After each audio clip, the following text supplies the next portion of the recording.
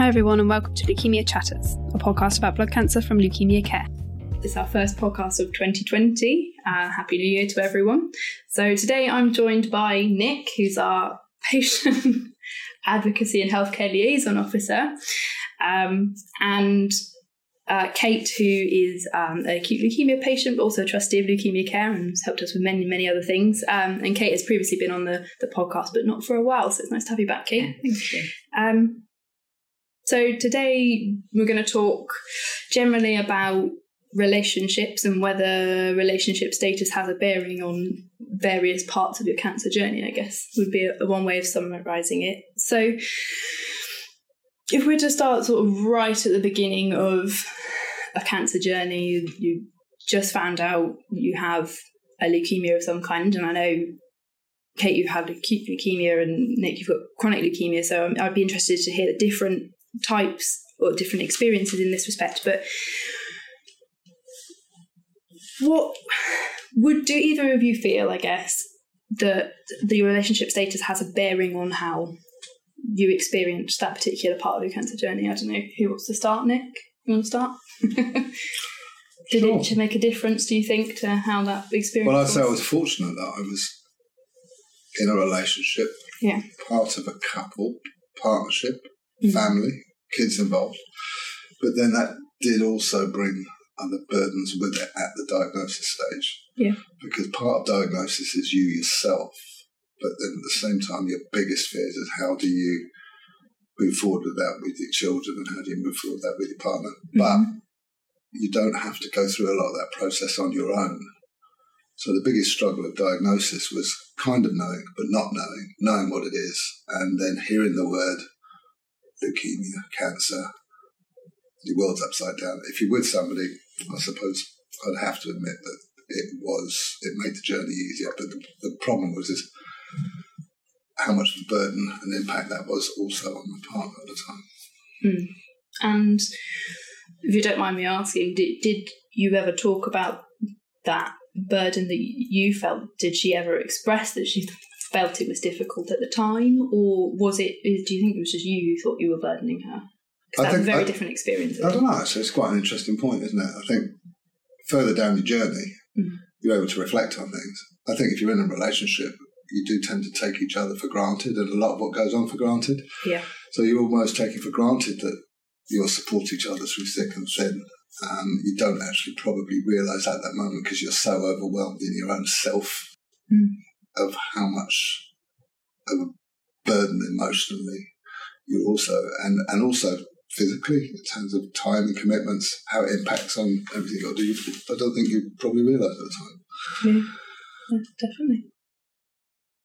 Kate, you were single at the time of diagnosis. Do you think, therefore, you had a slightly different experience to Nick, or do you agree with a lot of what he's said? Yeah, I mean, I agree with what you've said, and I would have felt the same in a relationship. It's nice to have that support.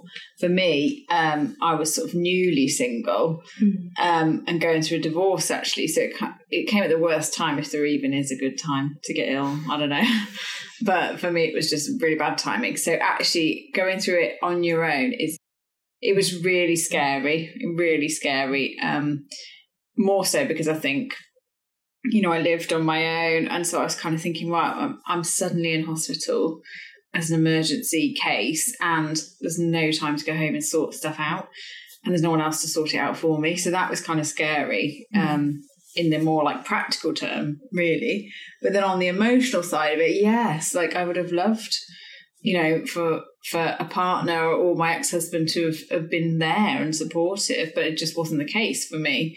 So yeah, it was really horrible. And I think actually as a single person going through that, there is a huge hole in support there, because you do miss that other person.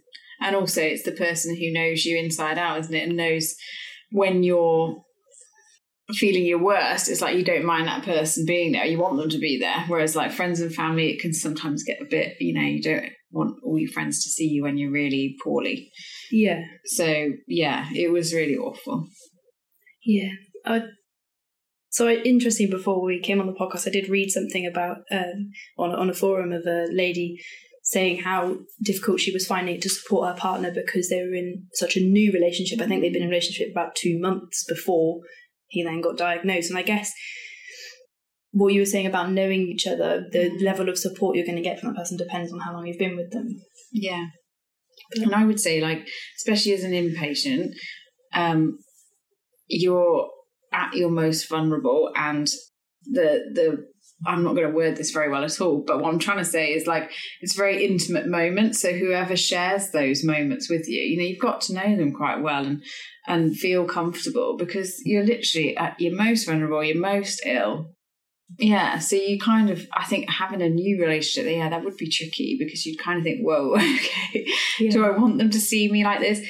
And also there's the whole image thing as well, you know, you lose your hair and stuff, and there's, like, you know, you just don't feel, well, I didn't feel like feminine anymore. I felt really just like a thing, you know, and I just felt like I didn't want anyone to see me. So yeah, for having a new relationship, that'd be really difficult, I think. So appearance is obviously one of the big things we've talked about a couple of times on the podcast. I think big things that changes for most people throughout their cancer journey, or however you want to call it. But I've listened to the podcast we were talking about earlier, You, Me and the Big C, and how they talk a lot about feeling feminine, because they're all three of them are women, I think. Yeah. And how that made a big difference to their relationships post treatment and everything. But Nick, do you think it's also an issue for men, appearance changes? Do we focus too much on women because obviously we're more likely to have identity from our hair and things like that? Or is that you've experienced as well? Yeah, I mean, if I was talking about personal experience, I live with a chronic condition, so it's a lot of change over time or during crisis moments. So there are aspects from a physical point of view. I think from a contributor point of view, in terms of body images, not just your external images, how you see yourself. You know, initially I was impacted by feeling guilty, unable to contribute at the level I used to, threw myself into doing other things. I did have issues, but I was in a relationship, and that's what I'm saying. From one point of view, I think, you know, whether it's right or wrong, taking it for granted that you would support each other through things. You know, initially that didn't become a problem for me. If I was to talk about now, you know, well, maybe that's a slightly different issue.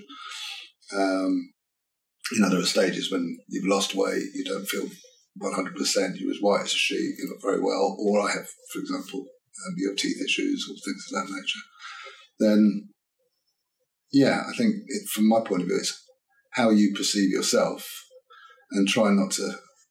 It's a journey at different stages in my journey. I would say that I felt differently about myself. I mean, today, what I live with doesn't define me. It's sort of it's in the bag of tricks over my shoulder, and I carry it along with me. But at different stages, it did define me, and it made life very difficult in the relationship. I guess that's what this all comes down to, really, is how cancer really just I've heard from a lot of people who I've talked to, like you two, who say cancer just completely redefines their life. Yeah. And I guess relationship is just one aspect of that. Would you agree with that? Definitely, yeah. And I think just going back to your first sort of question about how it impacts you when you're single, I think financially as well, because you don't have that support of a partner to sort of say, well, I'll look after things, you know.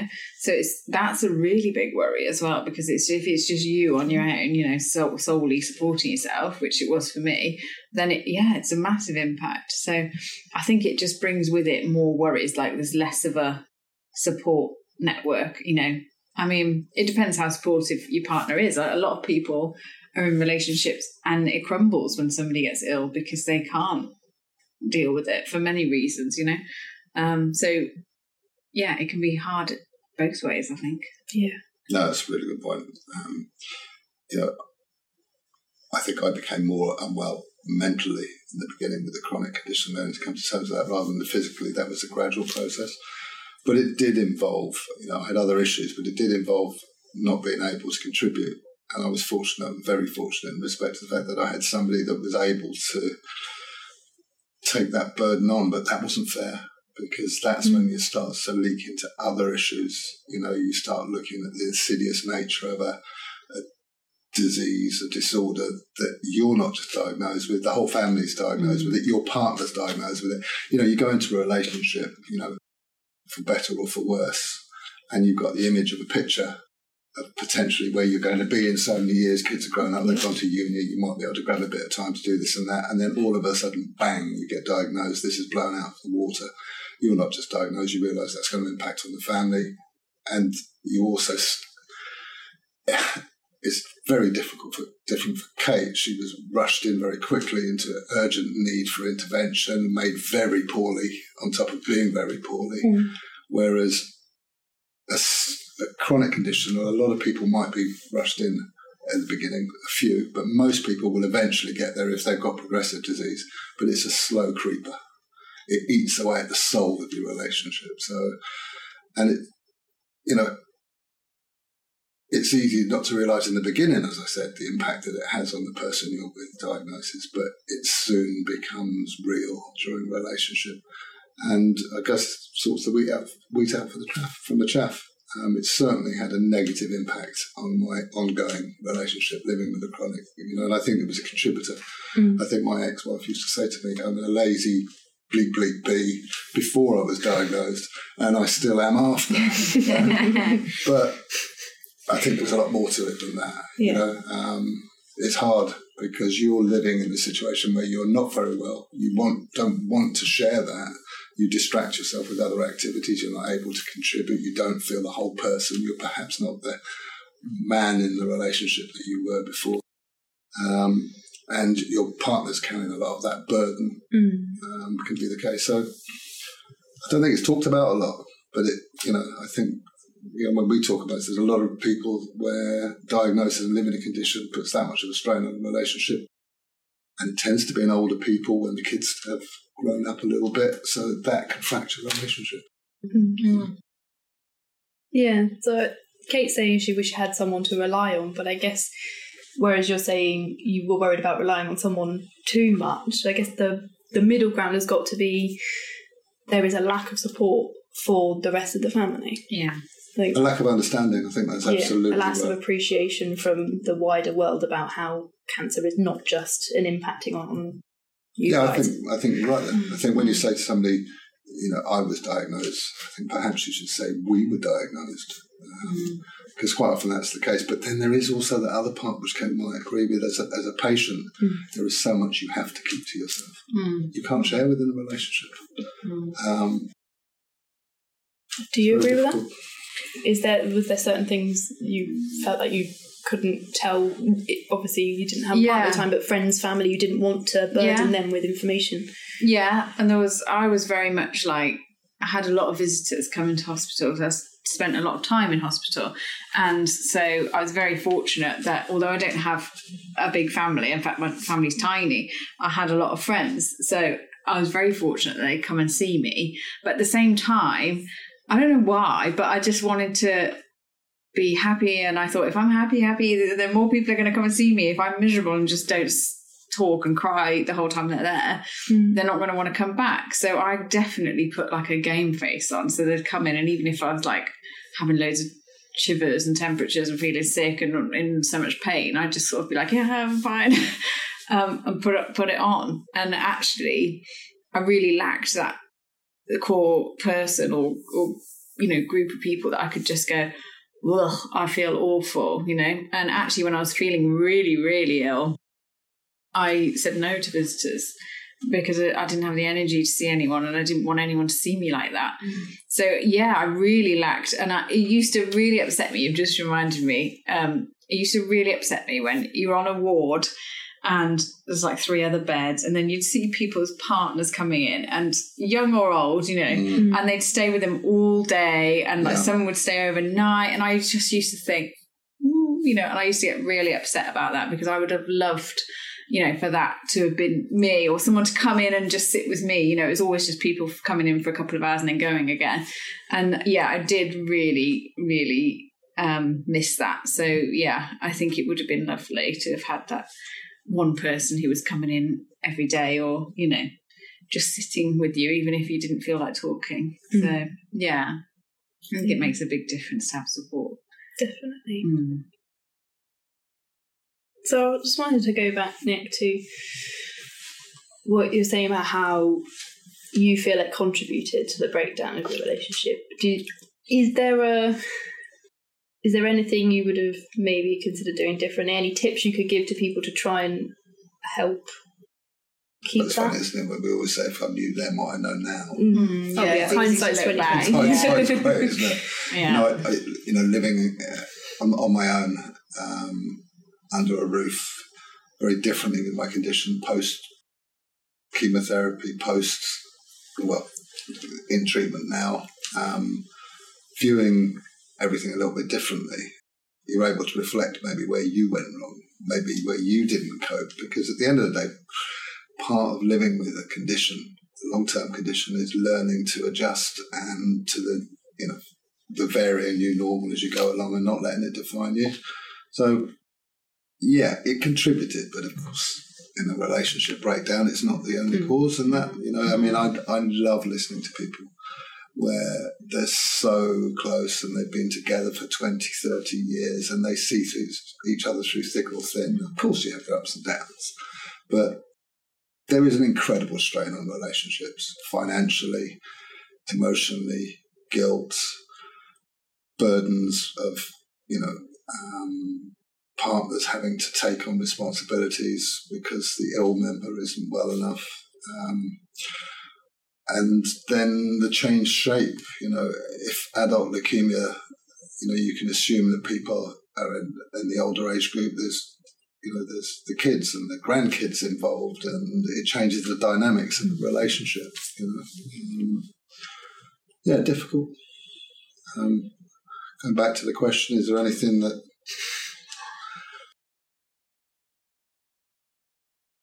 Maybe it's just being open and honest about all the things that you've been quite open about. I don't know how other people feel, but, I look when you go to the clinic, when you're going through treatment, when you're sitting in an infusion chair, and when you're having a bone marrow biopsy, or you've got sepsis and you're being rushed into hospital. I went through those latter stages on my own, but most of it, actually, the journey when it comes to going into the office, building a relationship with your doctor, going in for your routine tests, your monitoring, your infusions. I ended up doing that on my own, and listening to a lot of my friends, they do too. There are certain things you don't go hand in hand into. I don't know how relevant that is. I think it comes back to that there are certain aspects of living with a condition that you have to keep this. The point I was going to say is in relationships, it could be part of initiating relationships as well. It's difficult for people when somebody else is living with the condition, and it's not their fault. It's not their, but So I don't know how to put it. But there was, without a doubt, I remember the early emotional stages of diagnosis and having somebody else there and being able to put my arms around somebody and somebody else putting their arms around me, and it was probably... It seems as though you're suggesting there must be a way of finding like a balance between supporting each other and not overburdening your partner. Acknowledging that you're both going through something. I don't know, it's different. I mean, we've done the conversation, but, I went through separation just as I had to start chemo. And actually, I was just listening to what Kate was saying. And some of that was actually quite good. I don't mean be bad, because there was the emotional upset, there was the turmoil and everything else. But then I had to go into battle. I had to go in to chemo. And I wasn't very well, and I had to lock myself away from everybody in the house. I remember having the rigours and rushed in with sepsis a few times. It was, I was lying ill on the couch with my dog. It was a totally different experience. I developed relationships with friends. I found friends that I didn't realise I had. I knew them, but I didn't know what depth of friends. People would phone me up in the morning and say, "How are you? Do you want anything?" And if I said, "No, I'm not very well, I don't want anything," it didn't matter. When I opened the front door, there was a bag of shopping or something outside. They knew that I didn't want to see anybody. Mm-hmm. I guess I was going to say, do you have any tips for people who think, well, I think Nick's given a good one there, is reach out to other people. Would you say that other people were a good substitute? Or yeah, I mean, a friend can't ever replace a partner. They just can't. But yeah, my friends were brilliant, especially right at the very beginning. I think for me it was difficult because looking back, it's easy to say I should have done this, should have done that. But really, I struggled at the very beginning because I was in hospital by myself. And then when I was released, I was just sent home by myself. And I was in no fit state, really, looking back, to be on my own. And it was awful. And then you keep going in and out of hospital for long stints, really. So you're sort of in, out. And actually during that sort of time, must have been about 6 months, if that, that was when I relapsed as well. And I think it was just super hard because not only was it dealing with the cancer and the treatment and everything, I can remember having to ring up friends and ask them to take me for treatment because I couldn't drive myself there and there was no one else to drive me. So I felt awful having to then say would you mind taking me to chemo, and then they'd say, well, I can't, some of them would stay, but some would say, I can't, but I'll come and pick you up at the end. And it's just having to ask, you just felt really and that kind of just makes you feel even worse because you think, well, I haven't got anyone who sort of saying, I'll come with you, I'll hold your hand. I had nothing like that other than the odd friend who would stay and hold your hand. But it's not the same, is it? It's not the same. I can imagine that, because I've got to be realistic. I mean, there's no such thing with a better cancer or a better illness than the other. But the trauma you had to go through to be able to prepare for your transplant and how ill that makes you. It's not just the side effects of it's the whole process. To do that on your own is phenomenal. It's just I noticed in terms of relationships is how, to me, the most important women, let's talk about relationships, I'm heterosexual, so I have relationships with ladies. The most important ladies in my life were the clinical nurse specialists. They became so important to me when I was unborn, and it was so good to be able to trust somebody. And I suppose that was when I'm reflecting on it, is not being in a relationship, going through treatment. I didn't have anybody else that I could trust and rely on. Yeah. And that was the partner bit. That was the bit that I had before. Yes, that's what you were saying a minute ago about the difference between friends. Exactly, and it's a different relationship, isn't it? And to carry some of that burden, and exactly, and you tell them and you act around your partner differently to how you act around your friends. Well, meltdowns. I mean, exactly. I'm not quite.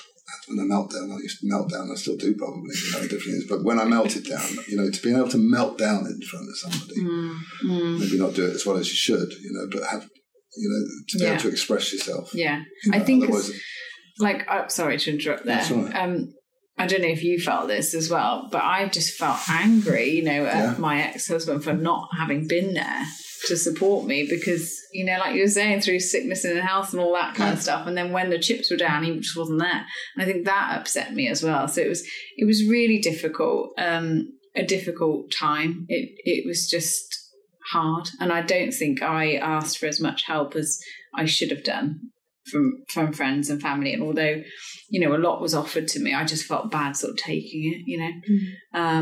So I did just kind of muddle through, and when really I needed a lot more support. But it's difficult when you're on your own because you feel like you were saying about being a burden to your partner. As a single person, you feel like a burden to your friends and your family at times. I can remember having my stem cell transplant over 2 days, and one day I was on my own when I had it, and it was just I never felt so lonely in my entire life. I just thought, oh my goodness, can't believe this is huge monumental moment in my life, and I'm here on my own. And it was just really sad. Yeah. So I think for me, it was not a nice experience going through it on my own at all. You have to dig deep, really. But then you do, whether you're with someone or not. But yeah, there was, I was coming back to what I was saying about not wanting to compare. Going along the journey, realised that there were certain side effects of treatment and impacts of treatment that made me very unwell. But it was learning to have to, ultimately, a lot of the steps you have to take yourself, whether you're with somebody or whether you're not. And you come out at the end of it, you're different, aren't you, than before you went into it, regardless of your relationship. So if you had the relationship bit on as well, in terms of where that leaves you, you are physically different. Yeah. You're physically different, you're mentally different. Yeah. And if, like you and I, you came out the other end of it as singletons, you're going into that arena, aren't you? Yeah. And life, very different than when you were single the last time. Yeah. And I'm not the only one who has gone through it single. I know friends who have gone through cancer on their own, but I also know friends who have gone through and they've started in a relationship and then it's ended. Yeah, not long after, because of the stress. It's a huge stress to put on a relationship. It's one of the biggest things you're going to deal with in life. So, as a partnership, of course, it's going to put loads of strain on it. It's a commitment, isn't it? If you're with somebody and you tell them you've got an incurable that's life limited, there are so many uncertainties involved, and that picture that you have in your head of what the shape of things to come should be. Yeah. It's I think it's hard, and I know we're not touching on other relationships, but that spills into other arenas. Relationships you had, outside of intimate relationships, social relationships. It's not fair sometimes to blame the other person because. No, I was going to say something like that. Yeah. It's a challenge for them. Yeah, absolutely. And there comes a point in relationships, past relationships that haven't gone well, and there comes a point when you have to separate. It's made all the harder if you're living and sharing a condition that's not that person's. But I'm coming through that on the positives. Where can we find that? Yeah, I know. It's like this, that saying, there's no such thing as good cancer. Damn right. Yeah. But we do grow out of that experience, but we come out at the other end a little bit different. I mean, you come back to body image. I fire blanks now. Yeah. That would probably impact on younger men. It wouldn't impact on men of my age. I suffer now with teeth issues. But most importantly, I wasn't expecting to bump into somebody. And, somewhere into my journey after moving and starting a job, I met somebody. How the hell do you then tackle the next stage of telling somebody that you're not that really healthy person looking in front of them? Oh, you are, but you might not always be. Or well, we've talked about how, like in previous podcasts, how hard it is when you can't see an illness. We've in several podcasts. So, Kate, do you agree with Nick that? Does it worry you telling people that don't know you what's happened? Yeah, definitely. I think. I haven't started dating post-cancer yet, and I think that is one of the biggest things, mainly because I just thought, I don't want to, I'm not ready, it's not a big sort of deal in my life anymore. But I think that is a huge concern. How do you then say to someone, by the way, this happened? It's a hell of a lot to take on, I think. For a new partner. And like you were saying, there's all the other sides of it too. Your body's changed and you've changed as a person. So it's how do you then kind of deal with that as well? It's what very you want difficult. Out of a relationship might be different to what somebody else wants out of a relationship. Exactly. And I know as you get older, everyone has a history, and so you're not going to meet someone who's never we were chatting about this earlier, been in a relationship. You expect a bit of baggage. Yeah, and also if they didn't have it, you'd think, why? What's wrong with you? You've got no baggage. So it's difficult. But I think it has made me, a bit nervous, really, Yeah.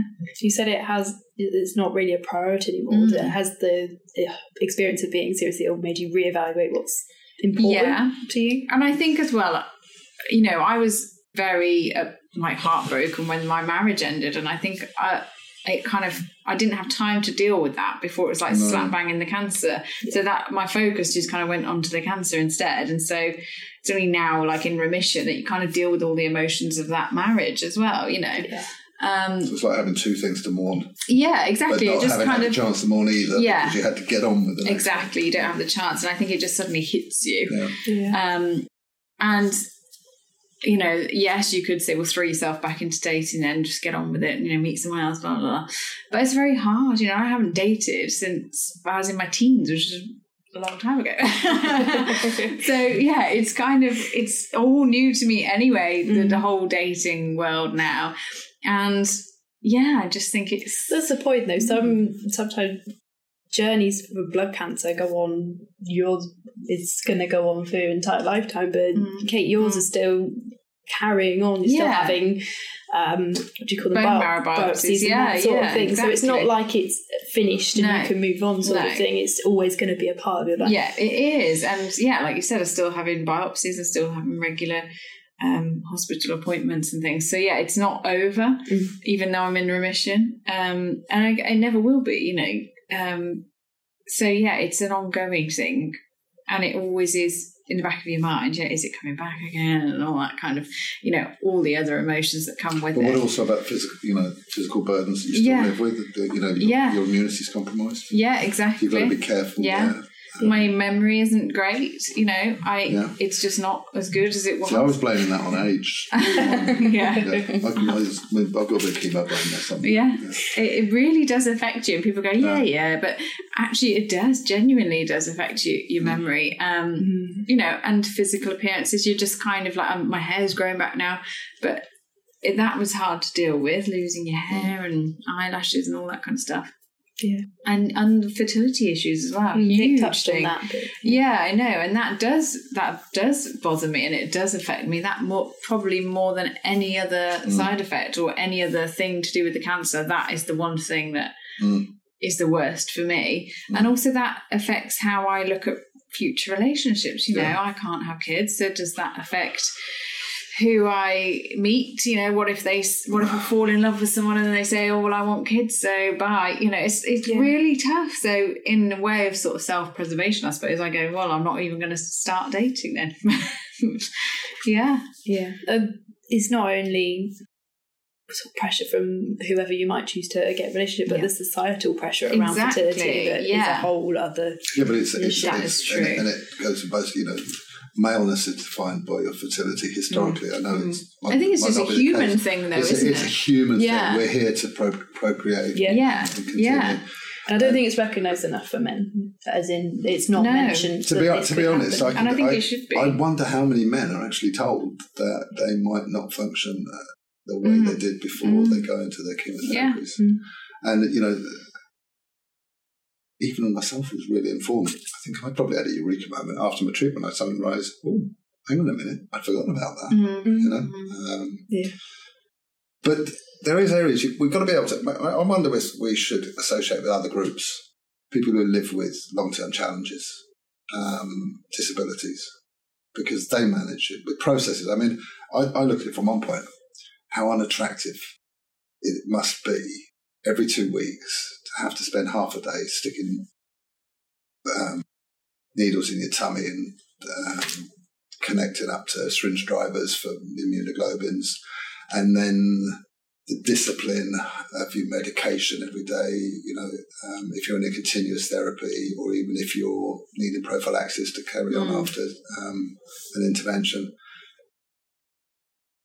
It's not very sexy, is it? It's not very attractive, and so I suppose, and that's where it comes to the line when we're talking about current relationships, how deep do you want that other person to go? Can you find a compromise? Because I'm probably in a great situation there where I don't have to get too involved with the detail, and I suppose used to carrying a lot of, it's you, it's now part of you. I see my disease as, and I don't even call it disease, it's part of me. It's my responsibility, and maybe that's an element of protection. Don't disclose too much. Yeah, because it's quite heavy. I'm actually fearful. I'm fearful is like if you do disclose too much, you're moaning about it to somebody else, and you're just trying to burden them. Yeah. And also, I think as well, what happens if I do get into a new relationship? They're not going to have known everything I've been through. It's kind of weird. It's like it's strange to think it's that like they an won't inside. ever There's a piece of you experience that. It's very strange, but. We talk about relationships. I'm not saying I'm a person that would chat anybody up in the infusion room, but when you're all sitting together, you have a connection with those people. Damn right. When we're all sitting around in a circle in an infusion room, can't say that ever happened to me.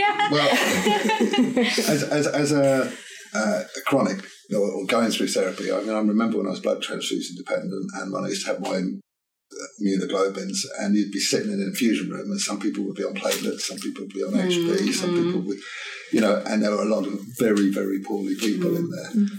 And if you were poorly when they weren't poorly, people would be supportive, but everybody in that room knew what the other person was going through. It's like a hidden, I don't know if it's one of a better word. It's like a secret society, isn't it? When you're in that room. Do you now work for a charity that's related to it? So it's definitely a part of your life, and you're a trustee for a charity. It sort of encroaches. If I'm honest, I think that contributed probably to the greatest degree to part of my marital breakdown as well, because I'm an obsessive person, and I did direct a lot of my time into research and creating activities.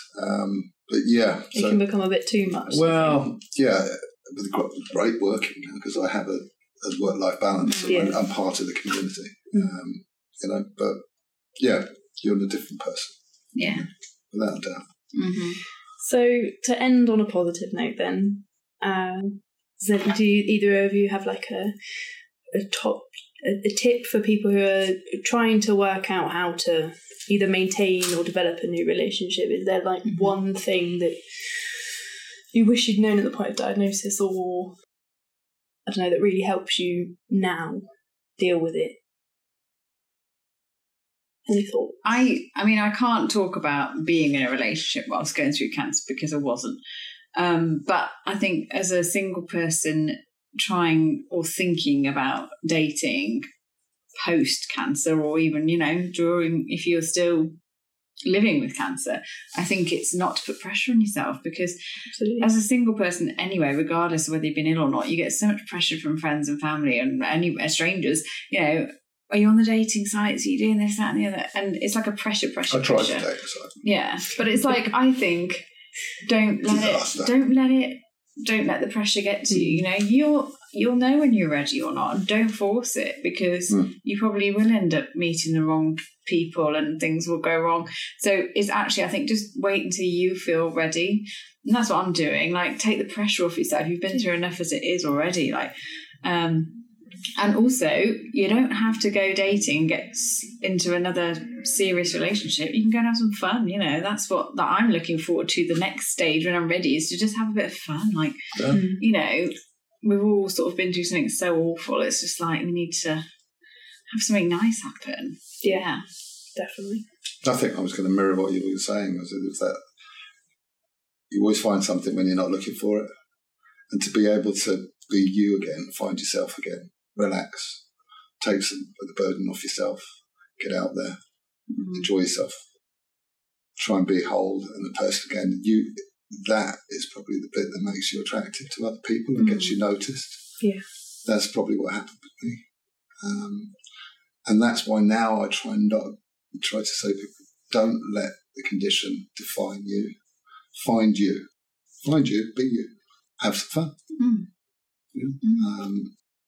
So it's don't go looking, because I wasn't joking, but I didn't mean to interrupt you there. I tried the dating sites, I thought, oh my God, this age, I haven't dated for ages, what do you do? And I thought, I fancied a bit of company. I tried that, waste of time. The second I forgot about that, put it down. Months later, I actually remember it. I was in the bar with my mate Richard. Yeah. Richard and I have a habit of having late Christmases when either one's not very well. And Richard came up and we were in the bar. And caught somebody's eye when I was in the bar, out of the blue. First time that happened, I did. And I actually said to him, I said, think I've been pulled. There you go. And that was the beginning of that.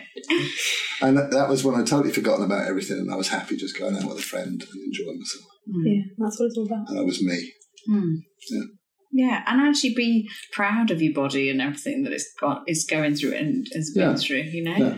And if you've got scars, embrace them and just think, well, this is me, you know, this is my sort of, this is part of me. Yeah. It's a life. And that's what I was saying earlier about learning, maybe being able to focus at how other people with different challenges cope and continue is a good way of reflecting on yourself as you're adjusting to change. I think I benefit of a long time. I've had this condition for 9 or 10 years, and it's dragged, been through many evolutions.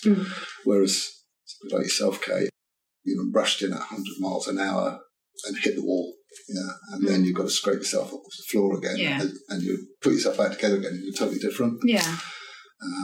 And it's still pretty fresh for me. So I think it's different perspectives, isn't it? And on time, and I guess that's what the podcast is for, is to share different perspectives and hope that people are listening.